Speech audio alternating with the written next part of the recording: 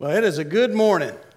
I'm glad to see you guys here. Welcome back. We are in the middle of a series called The Search, and really what we're talking about is that every single one of us are searching for the same things: love, acceptance, approval, significance, security, worthiness.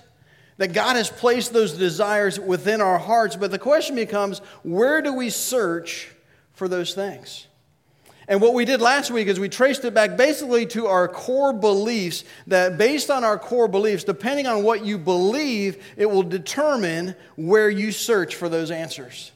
And what we said last week was this: we can't simply change our behavior. What we need to do is change our beliefs, and if our beliefs are rooted and founded in the truths of God, it will affect our thinking and the way we think. It will affect our emotions and the way we feel. And it will ultimately affect our behavior in what we do. See, for too long we've said, if you'll just change your behavior and you change your behavior and I change my behavior, that we'll get things right that way. And the truth is that doesn't really solve anything. It's the difference between this. If I said, you're going to be on your knees today, and you're either going to be on your knees in prayer and worship to God, that you willingly drop to your knees in a way to pay honor to God. Or someone would bring a gun to your head and say, you're going to get on your knees right now. The end result is you get on your knees, but the difference is one is a forced behavior and the other one is a voluntary behavior. And what I'm trying to say is this: sometimes you may feel like trying to live a way that pleases God and to live for God, if you don't have joy in doing that, because it feels as if you're being pressured to do something you don't really want to do. When if we get this behavior and belief thing right, that we will actually, our emotions and our thoughts and our beliefs will actually drive us to the behavior and the lifestyle that we truly want for God, that would please God. If you're continually fighting back thoughts and emotions and behaviors, and you feel like all those are working against what you really truly want to be as a person and where you really want to go in that life, then this message is for you, because we need to look at the beliefs behind those thoughts and those emotions and those behaviors. We're going to do that. The way you do that, there's no magic sauce. The way you do that is you exchange the false beliefs and the things that the lies that we have believed, and we replace them with the truths of God. And when we replace them with the truths of God, and the Spirit of God enables us to believe that rather than the lies that have been ingrained in our heads, then we can change. The first false belief we want to unpack today, we're going to do three. This is the first of three false beliefs. We're going to just look at one false belief today. And the first one we're going to unpack is called the performance trap. The performance trap. There could be good traps or bad traps. This is a bad trap. And one of the bad traps that most of you guys are fully aware of is what I call the woman traps. Let me explain. A woman trap is a question like, do you think she's pretty? You know what flashes through my head every time I hear that? You know the guy from this is for you, Kevin. This is from Star Wars, and the Admiral with the really weird face, and he screams out, I see the meme, it's a trap, right? Whenever you hear that question, it's a trap. There's no right answer to that question. Or, do you think this makes me look big? Woman trap. You don't answer that. There's a bad trap. There's a false belief that you and I fall into. I would say this affects every single one of us on some level, but some of us, this actually drives the majority of our behavior in our relationships more than anything else. And here it is. We're just going to spell it out for you. The false belief we're going to tackle is this: I must meet certain standards in order to feel good about myself. I must meet certain standards in order to feel good about myself. These could be standards that you place on yourself, but more than likely, this goes back to a root cause where someone said something to you or gave an impression to you that you weren't measuring up, and because of that, you walk around with an inferiority thinking about yourself. And it could have sounded like this: man, I wish you were more like your sister. Or you're a screw-up and you're always going to be a screw-up. or you continually disappoint me. And those statements, if it's coming from the wrong person, someone we admire and someone that we love, can make deep-rooted scars in our life and open the door for this performance trap to come in. And when we soak in those lies and when we soak in those words and we start to believe those things that are true about us, we will create expectations in our mind that if we're going to be lovable and if we're going to be okay and if people are going to like us and if I can like myself, then I have to measure up to these standards. It's a trap. It's a trap because it is a theological and practical impossibility. It is a practical and theological impossibility to live up to the standards you've created in your minds, that other people create for you, and the standards that God Himself has for you. In the Scriptures, it says this in Romans 3:20. It says, "Therefore, no one will be declared righteous in God's sight by the works of the law. Rather, through the law, we become conscious of our sin." So what he's saying is none of us measure up. None of us meet the standard. And the more we try to meet the standard, the harder we try to perform, the more clearly it becomes to us that we are not measuring the standard and we can't measure up. Nobody can. And the more we don't ever satisfy our own cravings for the standard or someone else's standard, the more this trap tightens around you. You buy into the lie all over again, and there's a downward spiral of disappointment and frustration and what's wrong with me, and I guess I'm just the way I am, and I'm not even worthy of love. If we believe that lie long enough, there's several consequences to our lives. We're going to unpack a few of them for you. A couple of the consequences of buying into the performance trap. The first one is this, is the fear of failure. Is the fear of failure. If you believe you've got to reach a certain standard in order to feel good about yourself, then what you're going to do is you're going to find areas of your life that you're really good at, and you're going to stay in that lane, and you're never going to venture out and try things you've never tried before and do things you've never done before, because if you were to fail at that, then you're a failure. You have an aversion to taking risks or pushing yourself to try something new and be more than you are today. Because you believe you won't be able to meet those standards, so you don't even try. You don't try. And we're defeated before we begin. That's why I was so proud of Brian Sabin. Brian and Corey and I are in a men's discipleship group together. And Corey's got his regular job, and he's got his family, and God's good, and his life's good. But he's taken a chance. He's starting a new business, and it's called Shark's Tooth. It's right? He's laughing back there. But it's a clothing and apparel line for surfers. He's like, I'm in Atlanta, but nobody knows that, so I'm going to start the Shark's Tooth thing. But this is literally a dream from decades ago that he'd come up with designs, and he's going for it. I mean, he's launching the website, and he's got manufacturers lined up, and he's putting himself out there and taking a risk and not afraid to fail. And I say, praise God for that. Praise God for that. Let me ask you this. If you knew you couldn't fail, what would you attempt today that you're not attempting right now? What would you do? Because whatever that answer is, that is a beacon of light to where you have fear of failure. And we need to realize this, that failure is not fatal. Failure is not fatal. Every single hero of the Bible failed, and yet God used them for His purposes. Great men and women of God fall and stumble, yet God picks them up and uses them for His purposes. The second result of the performance trap is perfectionism. Perfectionism. Now, some of you naturally have this tendency, and if you've taken the place assessment at our church, which if you haven't, I highly encourage you to do, it helps you find your place in life and ministry. One of those parts of the assessment is your personality test. And if you come back with a personality type of a C personality, how many of you know you have the C personality on the disc thing? Okay, you are prone to perfectionism. Okay, it's just a natural outflow of that personality type. But this is something deeper than that. This is an emotional response to anything that is less than perfect.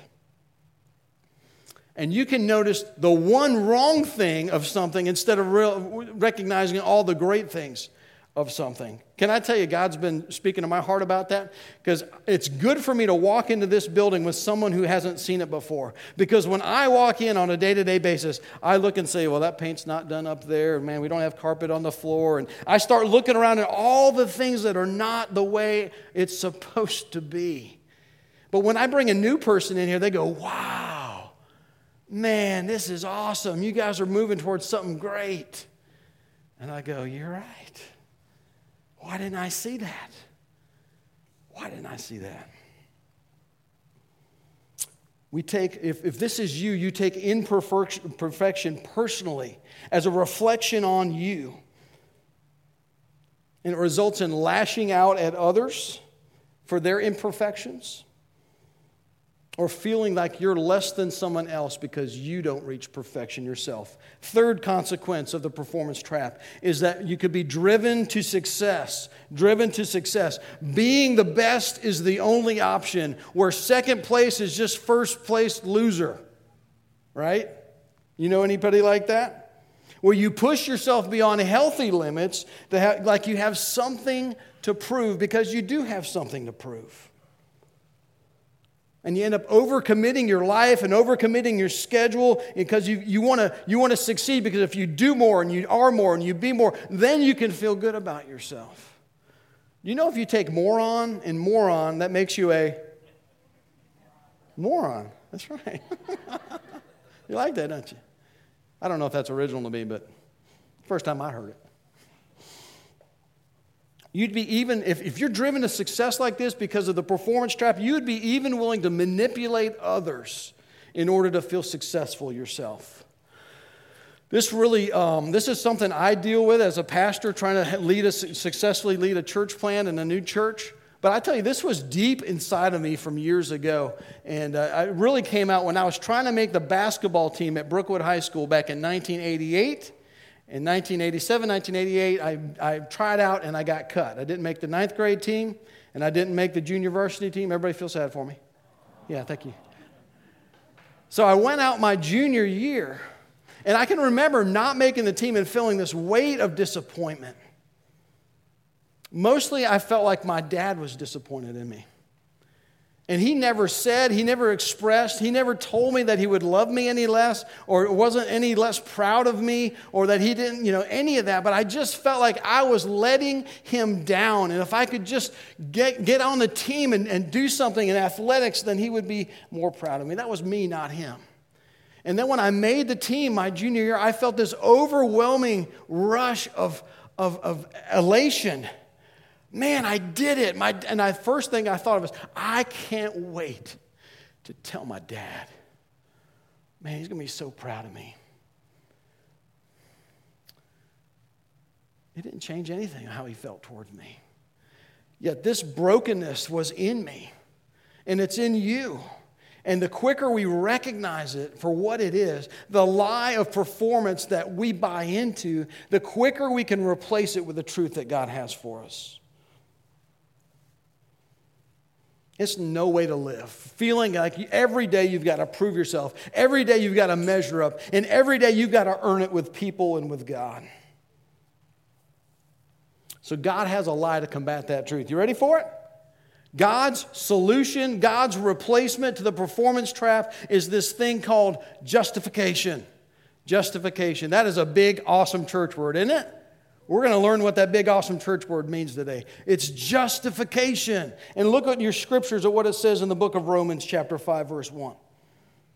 He says, therefore, since we have been, what? Justified through faith, we have peace with God through our Lord Jesus Christ. All right, so justification, you guys got it? Everybody understand? We good? You got the truth? Am I done here? No, I didn't think so. Thank you. I'm glad you didn't send me off stage.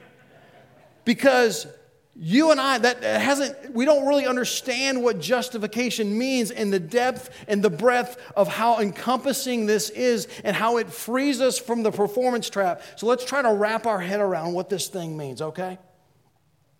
This justification means this is God's final verdict about you.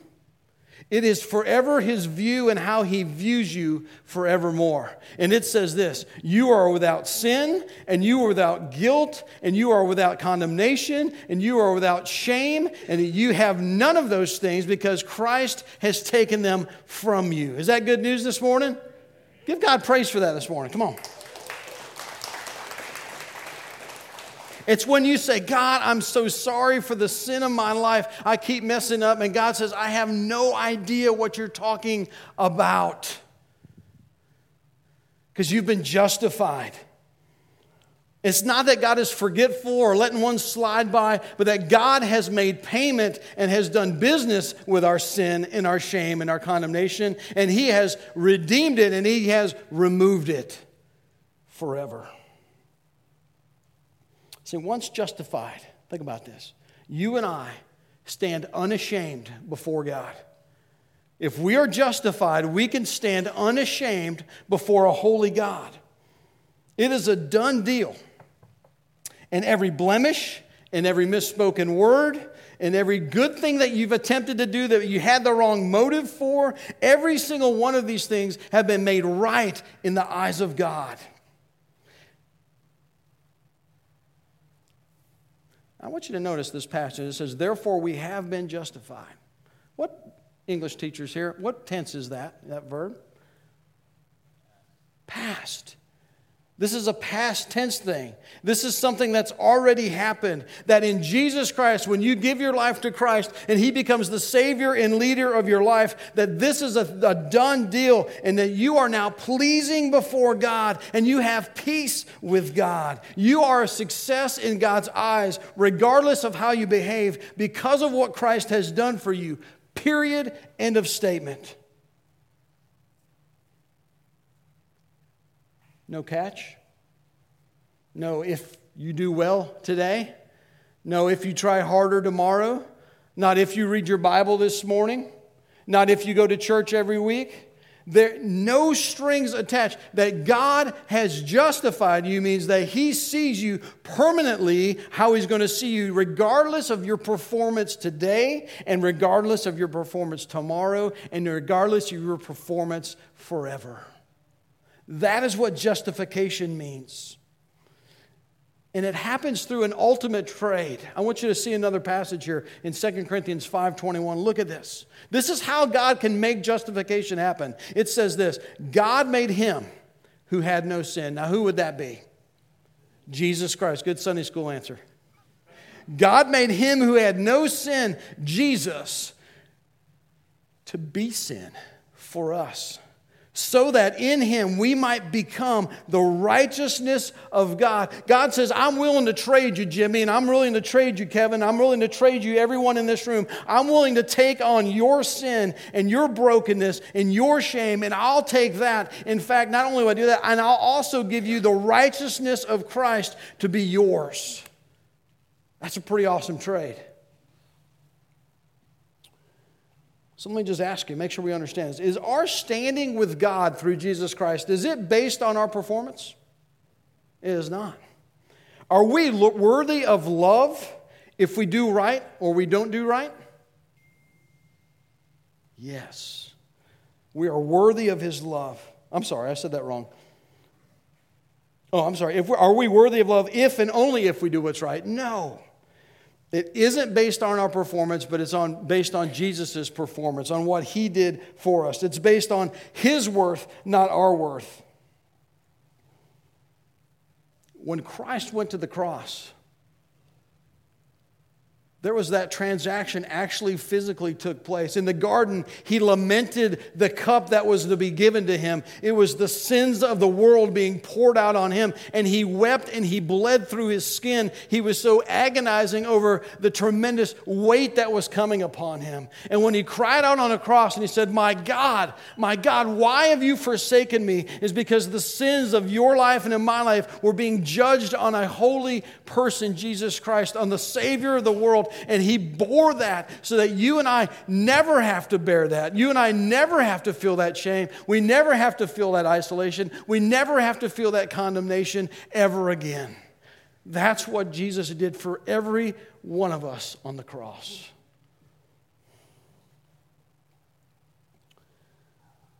And most of you know that. You've been in church long enough. But I think we've been missing the other half of this statement, the other part of justification. That in that same moment, not only did Jesus Christ remove our sin, he gave us his righteousness. Let that sink in a second. He gave you his righteousness. Now you are as righteous as Jesus Christ himself. So here's how we're going to say that. Justification means, you've got some blanks to fill in here. It means that God has not only forgiven your sin, but he has granted you the righteousness of Christ. Therefore, I am fully pleasing to my heavenly Father. Fully pleasing to my heavenly Father. See, once we're justified, God sees you like he sees Jesus. Holy, perfect, blameless. You say, I'm not worthy of God looking at me that way. No, that's the whole point. That's why it's called grace, is we didn't deserve it and we didn't earn it, but God freely gave it to those who would believe. So the question that matters is this. Is it enough?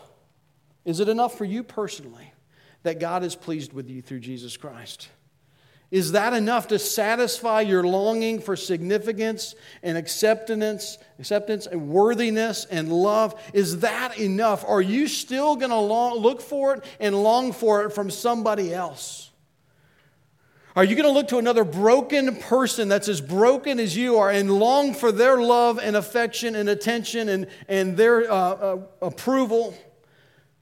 Or is the approval and love of your heavenly Father enough? You're fully accepted in Christ by him. Fully. You're pleasing to God. You've been justified before God and forgiven. And the picture that kept coming to my mind as I was thinking about how do we describe just how complete justification is? It's this. If you were to take your life and my life and it was the quality of our drinking water, apart from Christ, just on our own, I don't know about you, but mine wouldn't be coming out of a faucet. It'd be coming out of a sewage line. That even my good deeds, the prophet Isaiah said, even our good deeds are like filthy rags before God. That if we were to just to quantify what our life looked like in a cup of water, it would be stuff floating in it, dingy, nasty. And I believe the message that we've received in the church or what we've believed through the years is that, well, Jesus, he ran that water through enough of a filter. He filtered out some of the bad stuff. And that water's better than it was. It's cleaner than it was. And it might be good enough to wash your car or to wash your dog. But you wouldn't drink it. Can I tell you this morning that justification means that Jesus drank your sewage water for you. He drank it for you. And he handed you a spring of clean, fresh mountain water. And that's who you are in Christ. He didn't just clean up your sin. He removed your sin. And he gave you a new lot on life and a new identity and a complete approval before your heavenly Father. That is the best news I've ever heard. We have been justified through faith in Jesus Christ. What's our response to this? How do we respond to that truth? Can I tell you, it's simply to believe that. It's simply to believe that that's true and that that's enough. Believe that you are fully pleasing to God, despite what your emotions say, what your behavior yesterday says, that God views you like He views Jesus Christ. You have to choose that by faith over and over and over again. And when you allow you feel the performance trap beginning to press down on you and feeling like you got to earn God's approval or someone else's approval, or you got to meet a certain standard to feel loved, you remind yourself, wait a minute. I've been justified. I'm righteous in God's eyes. And we combat the lies with the truth of God.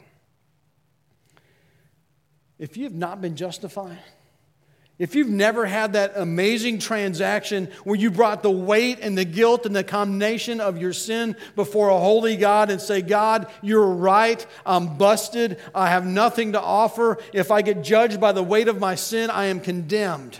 Yet by faith, I'm going to trust that Jesus Christ is enough to pay for these sins and to usher in a new life, an eternal life for me. Then that moment and that day can be today. If you guys would bow your heads and pray with me for a moment. I don't want to miss you to miss your chance. You can have the forgiveness and the peace and the love and the approval of God. See, that's why Jesus Christ came. That's why He allowed Himself to be tortured. That's why He died on a cross and He rose from the dead. He did all of that He might justify those who are not worthy of justification. And this morning, if you're ready to make that transaction with God and say, God, I admit I need this, then right now, if you'll just start speaking to the Lord and say, Jesus, forgive me. I acknowledge that my life is dirty and dank before you. And I need forgiveness. I need to know this relationship with you. I need to know Jesus in a way that He can purify my life. To the best I know how, I'm putting my faith in Jesus today. I believe He's enough. I believe His payment on the cross is enough. I believe an empty tomb is enough. God, you proved everything I need to know, that you really are the Savior of the world. And I want you to be my Savior today. If you called on God like that today, to be the one who justifies you, to make you holy and clean, would you just slip your hand up? Nobody looking around. I just want to know if God spoke to you that way today. You've received the gift of justification through Jesus Christ. I see you. Thank you, Jesus.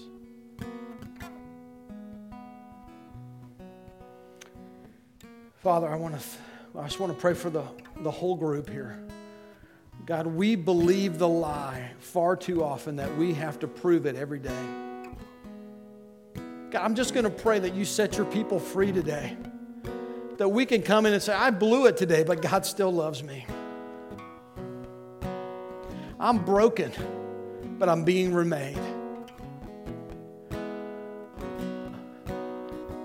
I'm guilty, but I get to go free.